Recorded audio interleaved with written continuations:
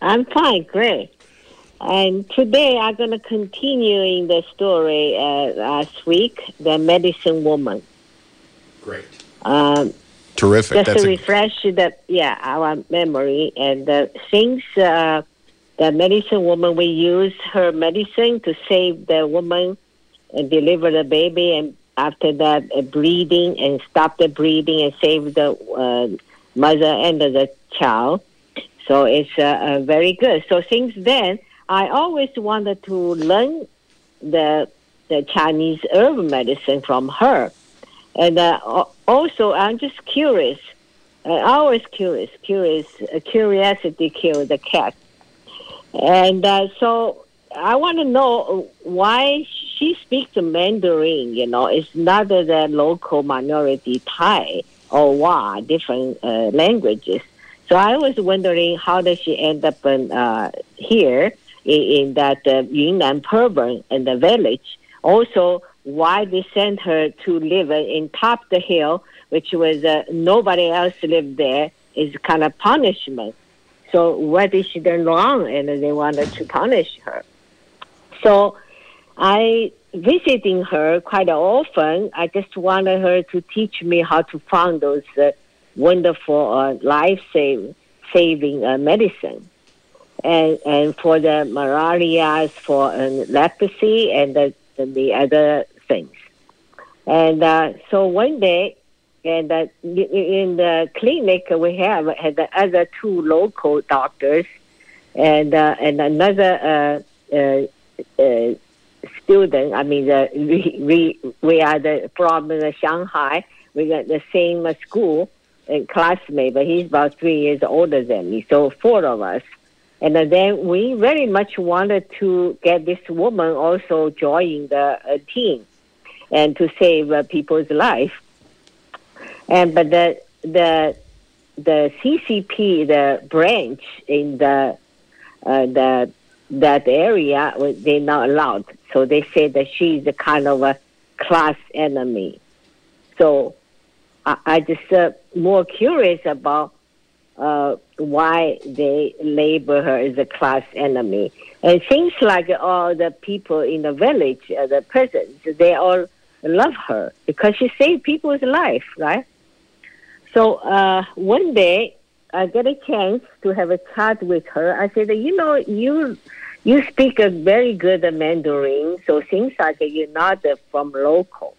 He said, yes. He said, I'm from Sichuan province, which was very close to the Yunnan province. And she told me before communists took over, because the Yunnan province, they so-called, the communists took over the early 1950s, not the 1949 immediately. So they have some kind of, they call peace negotiation or whatever with those, tribe leaders in the Yunnan province. So it's like in 1950s. So she said that the Sichuan province was 1949 already belonged to Communist Party.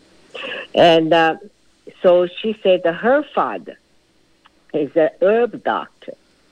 And also family owned quite a bit of land in Sichuan province. And the land, they grow the rice and also grow some medicine. And so the 1949 communists took over. So they later on, they started land reform. And so that movement is just took away from land law and gave it to the poor peasants, divided. So that's then they gonna arrest the land law and just executed them, including some of their children and grandchildren, whole family. So her father was a doctor. So before these things happening, and all the villagers, because he saved lots of people's life, so they want to save his life.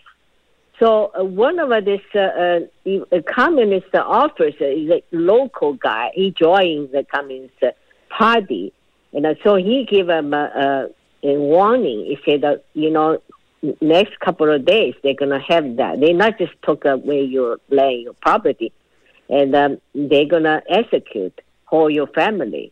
You better leave. So they left. The whole family can't bring anything. They just left the village, and then all the way walking and go across the mountains, the rivers, I don't know how many miles, and heading this Yunnan province and the jungles. So they think that they can hide somewhere, maybe eventually escape from China.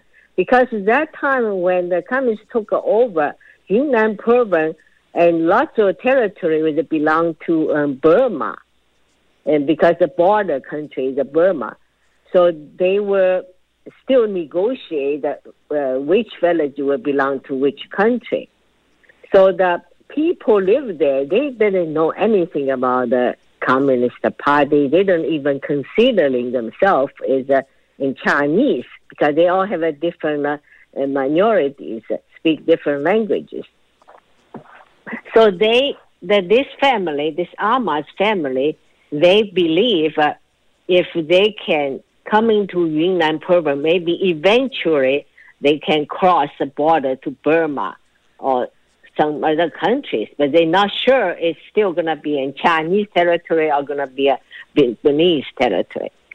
So anyway, they end up with this village. Also on the way, they just they give people, they treat the sick people, and so villagers were very nice. They give them food, shelter, so it's no problem. Finally, they arriving in this area. Is a bigger valley, and the farming and rice have 3 crops a year, so it seems like pretty well to do. It's a Thai village. And so they settle down there, but they don't have anything. That time in Yunnan province, the land reform not start yet. And so the one of the landlord and give them a piece of land. He say you can, do something and to maybe farming and some vegetables and maybe some medicines. But we need you because we need you performing as a doctor, herb doctor. So they just settled down there. But not too long, and this reform, land reform movement coming to Yunnan. So unfortunately, the village were, the government decided and talked to the Burma government, decided this village will belong to China and not the Burma. Just across the mountain, you can see is a Burma. So, well, that's it. And so they will belong to China and belong under the communist control. So they started this land reform. And so, but they from outside and nobody know because they don't have anything locally, right? And but nobody know what did they do before. So they ask everybody had to confess, which village you come from, where, which province. So if you had to tell the truth, so they're threatening them, say they will find out if they tell the lie. And so I think, and they're scared, so they just told the truth, saying they would, escape from Sichuan, and but didn't say they have a land or something. They said that they just herb doctor or anything. So anyway, they didn't, to classify them as class enemy. So they just let them live because they need a doctor. So he just performing and to treat the patients, everything. So still let them live until a Cultural Revolution happened, 1966. And then bunch of Rega. I was surprised Rega got that far. And they come in, they burn those temple, Buddhism temple. Also, they have a Christian church in the mountain. And they burned that too. And then they tied up all the people, landlords, rich farmers, the class enemy, they call that. And also somebody and tell the red guy and said, though these people from Szechuan, they are suspicious. Maybe they are also the class enemy. So they just arrested them, tied them up, and wanted them to confess. So, and torture them. And I think, they ask their family member to denounce each other, also to tell, you interrogate the son, and then they ask what did your father was doing there in Szechuan or whatever. So somehow they broke in the family, and then they get some words out saying their father used to own the land, or grandfather owned a lot of land, or something like that, the story. And so they just wanted to execute it, and the father. And so they had to escape again, but at that time there's no way to go. If you cross the mountain to other side of it, if you're successful, but if not, so definitely you'll be shot. So they didn't do that. So eventually, and this doctor, this Ahmad's father and the mother, and then both, and take the poison and suicide. Because they're doctors, the herb, some poison herbs, they made the soup and they drink it. So it's very sad. So Ahmad is the only one left there. And because I think for other reasons, they still let her live, is they need somebody still, is somebody sick or something, and she can provide them some medicine and to looking for those herb medicine and to save some life. So she's still alive. And then, but the one time, I think during the Cultural Revolution, one of this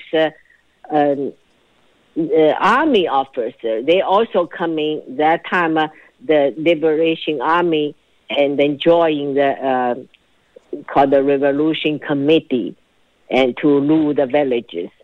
So one of this Liberation Army, the officer gets sick, and so Ahmad, I think it's malaria. So Ahmad gave him some medicine, but probably too late.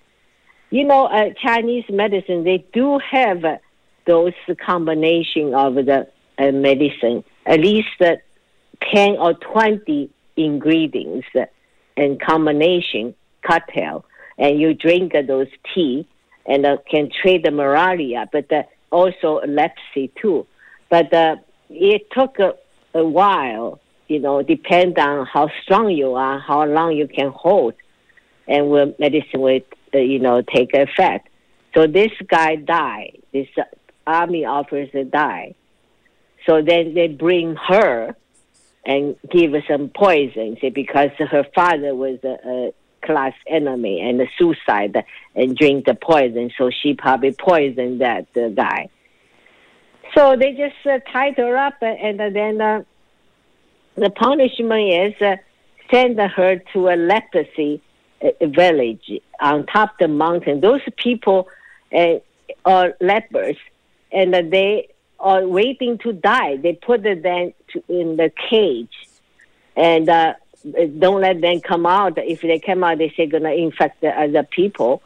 So they put those people in a cage on a mountain, just waiting to die, or maybe ate by an animal, or mountain lions or whatever. And so they send her there, and but she knows some medicines, and so those lepers, not everybody, they not dying, but they're not dead yet. So they will let her out of the cage and begging her to get some medicine to save their life. So she did actually save some people, but not everybody there. And so eventually she moved to another on top of the mountain, and she just lived there by herself. some village, down the mountain, down the hill, and they all come and give her food and just helping her because she gave them medicine. So that's why she still survived. And that's her story for today.